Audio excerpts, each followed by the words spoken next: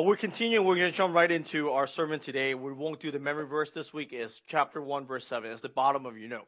So work on that this week. We're 3 away and memorize the whole chapter of chapter 1. Okay. Today we're going to pick up from chapter 3, verse 19 to chapter 4, verse 6. Can you go to the next slide, please? Thank you. So I want to share with. So my kids just started soccer. Their season just got started. This is not their first time playing soccer, but this week was their first practice. So if you ever gone to like mini soccer, really young kids soccer, if you want a good laugh, you should go to those practices. Because what happened is they kind of show up, and most of the kids have no idea what they're doing. And so when we were there this week, Caleb played before, but it's been a whole year since he's last played. He kind of forgot a few things.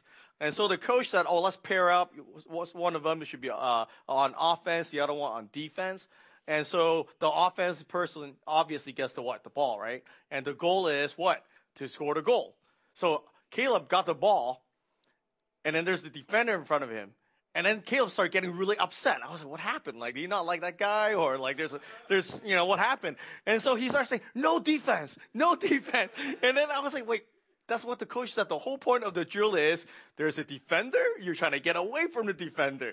And it's like, no defense. And then when the guy started taking the ball away from him, he got even more upset. It's like, no defense. We're not playing defense. So in his mind, for whatever reason, he thought soccer is me score all the time. And there is no defender. And I don't know if it's just a sign of bad parenting on our part that we spoiled him or whatever it is. But he somehow got stuck in this mindset of, my job is just go bring the ball to the goal, and there should be no one stopping me. Without realizing that the whole point of the game is a defender is to go and stop you from scoring so they can score. Right? I share this with you is because sometimes I think as Christians we are similar. We're very similar. When I was a non-Christian, I did not grow up in a Christian household. So when I was growing up as non-Christian, I went to a Catholic school, and then my parents sent me to a Protestant Christian school as well. I remember growing up thinking, don't judge me, okay? I thought about Christians around me. I thought they're so dumb. Like, they're so naive. Like, when I was growing up, I saw these Christians, it seems like they just live in this glass house that there's nothing ever happened in their home. Like, they're so naive as if that the whole life would be okay. The whole life would go well. And there's kind of like Caleb, there's no defender in their lives. They're just kind of taking the Bible all the way to heaven, and Jesus will welcome them. And that was my thought of thinking, man, how can Christians be so naive? Because I grew up in a relatively low-income family. God bless us. Eventually, my family did a little better. But we grew up in a very small apartment. I remember there are parts of my life that I wish I didn't have to go through. We have to walk everywhere. We have to watch how much we buy food. But yet at the same time, when I look at the Christians, it seems like they're so naive. And I wonder, do they not know what the world is like? Or are they just living in this life pretending that life is as good as they thought it would be? You know, up to this point of the book of 1 John, John's been teaching us and kind of laying out all these tests to kind of test whether we are really having faith in God or not. Right? We talk about obedience. Do you obey God? Do you love God? And then we start talking about, are you convicted about what you believe about Jesus? I don't know about you, but as you kind of look through those lists, I think we all kind of live in this place of valley and mountain. Like, at some days we kind of feel like, man, I got this going, man. Like, I know I'm Jesus' follower because I'm following these commandments. I'm loving one another. But then another day comes by, you're like, man, I'm not so sure anymore. You're kind of in that defeat mode and thinking, man, maybe I'm not a Christian. Man, I don't really love my family. I don't really love people at church here. I don't even know what I believe about Jesus anymore. And perhaps there are times of doubt. There is time of confusion. And John, when he comes to chapter 3, he took a little break from talking about all these tests, kind of addressed this issue of doubt and confusion. Because he realized that perhaps all the people that he was writing to also struggled with some of these thoughts, and he knew that he was writing from the assumption that they are believers. He's seen their lives. He shared the gospel with them. He prayed with them to receive Jesus. And yet there can be a time in our lives that we struggle with confusion. We struggle with doubts in our faith. And we wonder, man, I thought I'm a Christian, but am I anymore? And that's what John is tackling here in this passage that we're going to talk about. And so the question we're going to answer today is this. How do we deal with this type of doubts? Like the times when you felt like, man, I know I'm a Christian, but I don't really feel like a Christian. In your heart, you know I am a Christian, but I don't really live like a Christian. Then you're like, am I a Christian or not? And that's the question that John is going to tackle for us today. So if you have your Bible with you, please turn to 1 John chapter 3, verse 19. And there are three things that we see from this passage that we can walk away with. How can we counter? How can we deal with the doubts and confusions of our faith? Here's the first one. 1 John chapter 3, verse 19. The first way for you and I to counter whenever we're doubting and confused about our faith is that we need to be aware that Satan is attacking us from within and from without. We need to be aware, not be naive in thinking that Satan is sitting on the sideline, letting us do whatever we want. We need to be alert in the sense that we need to realize that Satan is always on the attack, whether he does it inside of us or outside of us. Because in this passage, John said the first thing is there are two directions of this attack. One is he does it from the inside of us. If you look at chapter 3, verse 19, here's what it says. This is how we will know that we belong to the truth and will reassure our hearts before him whenever our hearts condemn us, for God is greater than our hearts, and he knows all things. I want you to pay attention there in verse 20. It says, whenever our hearts condemns us. John is referring to our conscience. John is saying sometimes as Christians, Satan can use our conscience to our disadvantage. Sometimes our hearts will start rebuking us or making us feel guilty beyond what we ought to feel. It will condemn us and say, hey, did you say you're a Christian? Man, why would you do that? Our hearts, our conscience can condemn us in such a way that will lead us away from God. I don't know if you ever had this conversation in your head before, but I certainly had this before. You've done something wrong, you've sinned, and you know you've sinned, right? And then on one hand, you're like, hey, man, that's really bad. I feel really bad about this sin. Maybe you were angry at your family. You just yell at your family and you cuss at your family. You're like, man, I feel really bad. I know that's not what I should do. I'm a Christian. I shouldn't be feeling that anger toward my family. And then while you're feeling guilty and want to repent, another part of your heart says this. Yeah, you're so bad. Man, remember, no Christians will ever curse at their family. No Christian. Remember the story you heard 2 weeks ago about Cain? About anger? Man, you're just like Cain. And you start feeling this guilt inside of you, and then that your conscience starts saying, hey, even you sin so much, do you really believe that God loves you? Like, do you ever wonder, like, God actually forgive your sin? And then the other part of your conscience starts wrestling with that. Like, I'm not that bad. I remember that I have repented my sin. I don't want to be angry. I don't want to be and cursing at my family. But I know I did. I want to repent. I don't want to do that anymore. Perhaps you have that conversation within your heart. And that's what it means when John said, your heart condemns you. Sometimes as believers, Satan will use guilt to trick us in thinking that maybe you're not who you thought you were. Maybe you're the sinner that never been saved. But we need to be aware of that. The Bible says the heart is tricky. It's deceitful. Even though we've been saved by grace, we have a spirit in us, Satan still sometimes influence us in tricking us and tricking our hearts to believe that what we have received from Christ is not enough. So we'll talk about that, but we need to be careful of that. But not only attack from inside of us, from our conscience. John continued and said that there is an attack from the outside as well. Not only does your heart play tricks on you, outside from the world, there are teaching that will lead you to start believing in things that is not true about God. You jump down a little bit in chapter 4, verse 1. Here's what it says. Dear friends, do not believe every spirit, but test the spirits to see if they are from God. Because many false prophets have gone out into the world. 1 John chapter 4, verse 1. John was clear that there are false spirits, false prophets, false teachers that are out in the world already.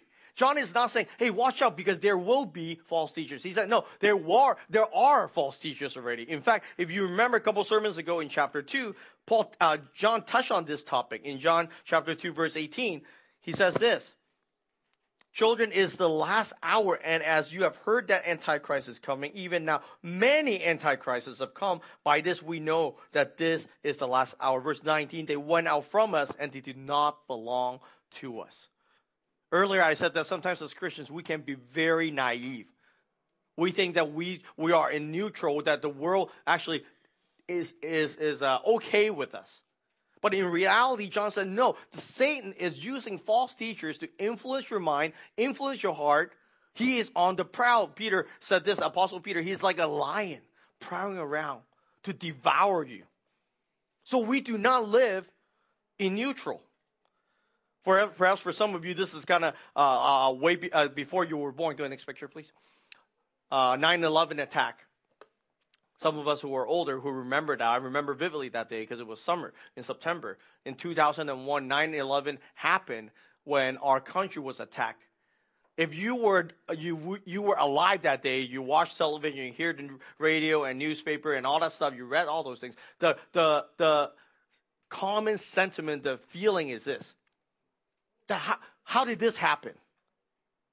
There was a shock and a denial in this country. You know why?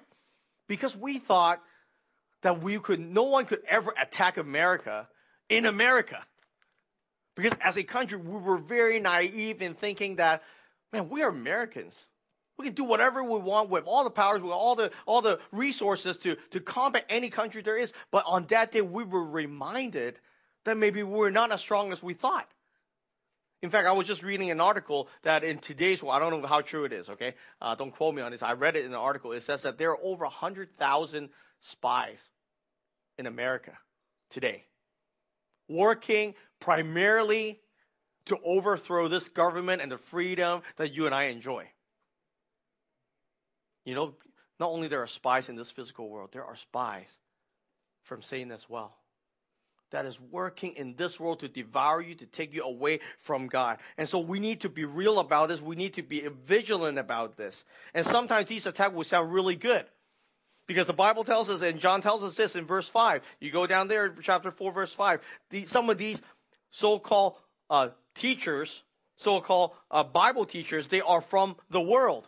Therefore, what they say is from the world, and the world listens to them. And maybe many people, they draw crowds. Thousands of people listen to them.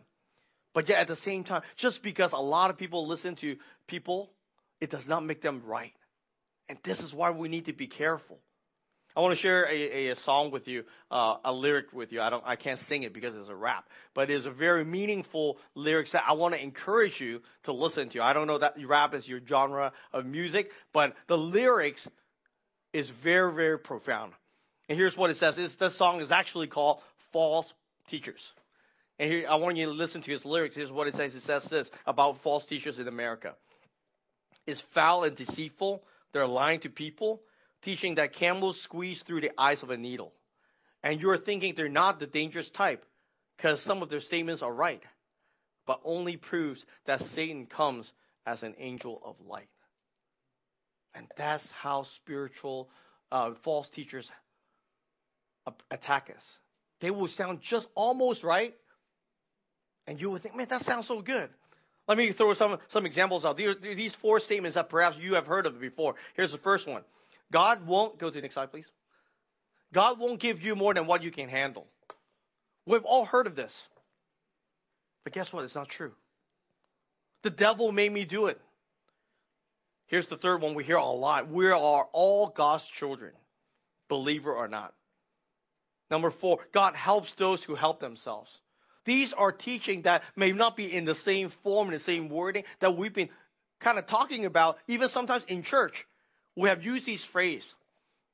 And that's how these false teachings are slipping in through. And we'll see how dangerous that can be. So John's point here is very simple. That we need to be aware that there can be attacks from within our hearts and also attacks from outside of false teachers. So then the question is, what should we do? Like, is there a real way for us to know that we really believe in Jesus? Now, here's the second point then. That the second way for us to counter a confusion and doubt of our faith is this. We must believe rightly about Jesus Christ. Not just we believe about Jesus Christ, but we must believe rightly, correctly about Jesus. Because for many of us, believing Jesus is not the hard thing. Many people in this world believe in Jesus. Let me name some of you for you. Hindus believe that Jesus. They only believe Jesus is one of many gods. Muslims believe in Jesus. They believe Jesus is a great prophet. Just he's not God. Mormons believe that Jesus is a created being, a brother of the devil, a brother of all people, human being, yet they don't believe that Jesus is God. Jehovah's Witnesses believe that Jesus was created being, is a transformation from Michael the archangel to become a man. Christian Science believe that Jesus is in tune with a divine consciousness, whatever that means, but he is not God. See, the problem for us is never that we don't believe in Jesus, but what we believe about Jesus. That is going to help us with these attacks from within and from without. So when you go back to 1 John chapter 3, how do we deal with our conscience when it's condemning us, when it's calling us out that we're guilty and say we're no good and we're doubting? Do we really believe in Jesus? Verse 20, here's what John said. Yes, our heart condemns us, but here's what it says. For God is greater than our hearts, and he knows all things. If we are to overcome that condemnation from our conscience, from our hearts, if we're real believers, we need to be convicted that God is greater. But here's the question. How do you know that God is greater? By just reading it? You see, it has to go back to Jesus. What we believe about Jesus is going to help you to realize that God is greater. Here are three things we see in 1 John chapter 3, verse 23 to 24. Three truths about Jesus Christ. I want to lay them out before you and explain to you why it makes God greater, okay? Here's the first one. At 1 John chapter 3, verse 23 to 24. Let's read it together. Ready? 1, 2, 3. Now this is his command, that we believe in the name of his Son, Jesus Christ, and love one another as he commanded us. The one who keeps his commands remains in him, and he in him. And the way we know that he remains in us is from the Spirit that he has given us. Three things we see about Jesus here. Three truths that you must believe rightly about Jesus if you are to overcome condemnation in your heart. The first one is this. Jesus Christ is the Son of God. Jesus Christ is the Son of God. And you're like, well, that's duh, man. Like, we sing this all the time.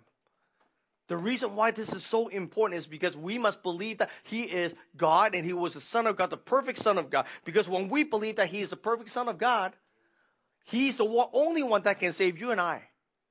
So if he could save you and I, well, we could not do it ourselves. Now that we believe in him, he can also be the one who supply us with the power and the strength to live today. So that's why God is greater. See, the condemnation that you feel, the guilt that you feel, God took it away without you helping him. And now the same guilt that you might feel today, that price has already been paid for. And now Jesus is telling, I'm greater. What I've done, no one can take it away. And now believe in that. Because I'm the Son of God who died on the cross and was resurrected 3 days later. That's why it's important that Jesus is the Son of God. Here's the second one.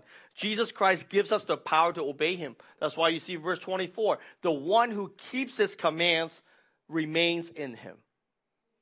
We talked about this. The very fact that you and I can keep the command of Christ is the evidence that you're a believer.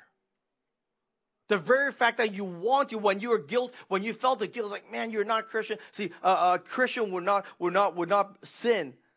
But when you feel that remorse inside of you, you feel like, man, that's not the life I want. I want better. That in itself is the power of Christ in your life. That's why God is greater. He said, yes, you're right. You are not like Cain. Cain had no remorse for murdering his own brother. But you and I, because we have God in our lives, we have Christ in our lives, we have the power to obey his commands. Now all of a sudden we actually can obey his command, which leads to the third one, that Jesus Christ gives us the Holy Spirit. See, when Jesus came on earth and died and resurrected, Jesus did not stay on earth with us. He left. But if you remember, when he left, he also gave us the great counselor, the third person in the Godhead, the Holy Spirit inside of us. Again, now no longer are you just Vincent, Terrence, Victor, Son, Martin, Stephen, Ben. All of a sudden we have the Holy Spirit, and I'm Ben with the Holy Spirit inside of us. You have the power to do things that you could not do before. That's why when our conscience convicts us, man, I have the Holy Spirit. I don't have to listen to those lies. In fact, when I listen to those lies, I can go to 1 John chapter 1, verse 9, the verse that we covered. John himself has says this, that if we confess our sins, he is faithful and righteous to forgive us our sins and to cleanse us from all unrighteousness. The moment we are willing to feel remorse and repent, we've been forgiven. He said we can use 1 John 1:9 to counter that condemnation from our heart. And you will know that you have been forgiven. Here's the test. How do you know that you've been forgiven? How do you know that's real? I want to give you the answer, because John gave us the answer in John chapter 3. If you continue to read in verse 21, it says this, "Dear friends, if our hearts don't condemn us, we have confidence before God and receive whatever we ask from him, because we keep his commands and do what is pleasing in his sight." I want you to circle the word confidence. You know, when your hearts condemn you for the sin that you have done, and when you pray to God to forgive you, repent of your sin, according to 1 John 1, it cleanses us. The first sign that you have actually experienced forgiveness is this, that you can now approach God in prayer. You know what's the first thing that Adam and Eve did when they sinned? They hid. They ran away. You know what's the first thing King David did after committed adultery with Bathsheba? He isolated himself. He sent Bathsheba home, and he isolated himself and said, let me think of a way to get out of this. But you know when he experienced freedom from guilt? Is when he prayed Psalm 51. Can you imagine that the greatest sinner there is, the king who was supposed to fight the war, committed adultery and murdered somebody, yet come and be forgiven by God, and now he prayed to this God who is supposed to give him judgment, supposed to give him punishment for the sin that he has committed. You see, when you prayed to ask God for forgiveness, you will know that those guilt is no longer there when you actually see yourself wanting to come close to God and actually want to pray to God. But unless you feel that confidence come before God, perhaps guilt has still had a hold in your life. So that's why it is important that we believe rightly about Jesus, but not only from within, but also from without. See, there's a text from the outside. What does believing in Jesus rightly help us in fighting that fight from the outside with false teachers? Here's what it says, 1 John chapter 4, verse 1. We go down a little bit. It says this, "Dear friends, do not believe every spirit, but test the spirits to see if they are from God. Because many false prophets have gone out into the world." Here's what we're called to test the spirit. To test the spirit. In my previous profession, before I was a pastor, most of you know that my undergraduate degree was in geophysics. So what that means is I spent a whole lot of time out in the mountain and looking at rocks and identifying rocks. That's pretty much what I do, like for most weekends. And now when you look at those rocks out there, you're like, that looks like red, yellow, and green. And most of the time that is true actually on the outside. But our job as geologists a lot of times is to identify exactly what kind of rock those are. And so you cannot just tell by color. Because sometimes what is on the outside actually is not what is on the inside. So many of you have probably come across these things called quartz, like purple looking gemstone. On the outside, they look nothing as beautiful as the inside. What you need to do is you need to cut it open, Then you see the beautiful purple color, those crystal forming inside a rock. What John has the idea is this. There are so many false teaching out there that unless we are testing them, having tools to test these false teaching, we will easily buy into the lies of this world. And he gave us one way of testing this. 1 John chapter 4, verse 2 to 3. How do we test this? How do we know what we're teaching is true? How do you know what I'm teaching every Sunday is real, is from the Bible? Because just because someone is standing up here does not make them a right and correct biblical teacher. And so what John tells us is this. The way to test it, the way to know is this. 1 John chapter 2, verse 3. Can you go there? There you go. This is how you know. This is how you know the Spirit of God. This is how you test whether someone is teaching correctly or not, according to the Bible. Every spirit that confesses that Jesus Christ has come in the flesh is from God. But every spirit that does not confess Jesus is from God. But every spirit that does not confess Jesus is from God. This is the spirit of the Antichrist, which you have heard is coming. Even now, it is already in the world. How do we know what something is really from God? What is something that is biblical or not? Here's the test. What do they say about Jesus? Does the teaching confess that Jesus, can you go on the next slide, please? Does it confess that about Jesus being fully human, about Christ's humanity? Does it also affirm that Christ it was God, his divinity? That's what John is saying. You need to test every teaching you heard from the world and the church. Does it tell you does it affirm, does it believe that God was fully human? Does it also believe that God is fully God, Jesus was fully God? These true truths are essential. Because I want to show you one of the phrases that we looked at earlier. One of the false teaching that we've heard time and time and time again. That one that says, God won't give you more than what you can handle. We've all heard of this phrase. We might have given that as a counsel to somebody when they're going through a tough time. Oh, God won't give you what you can't handle. And you need to, when we test this with Christ's humanity and Christ's divinity, what does this say about Jesus? You will see that this truth is not right. Let me show you how. Here's the first thing. When we talk about God won't give you more than what you can handle, the assumption, the focus of that statement, that teaching is this, that you can handle things on your own. So if you can handle things on your own, God's going to give you a little bit based on your ability to handle life. So the whole point of that teaching, the whole point of that statement, of that thought is you can function without God.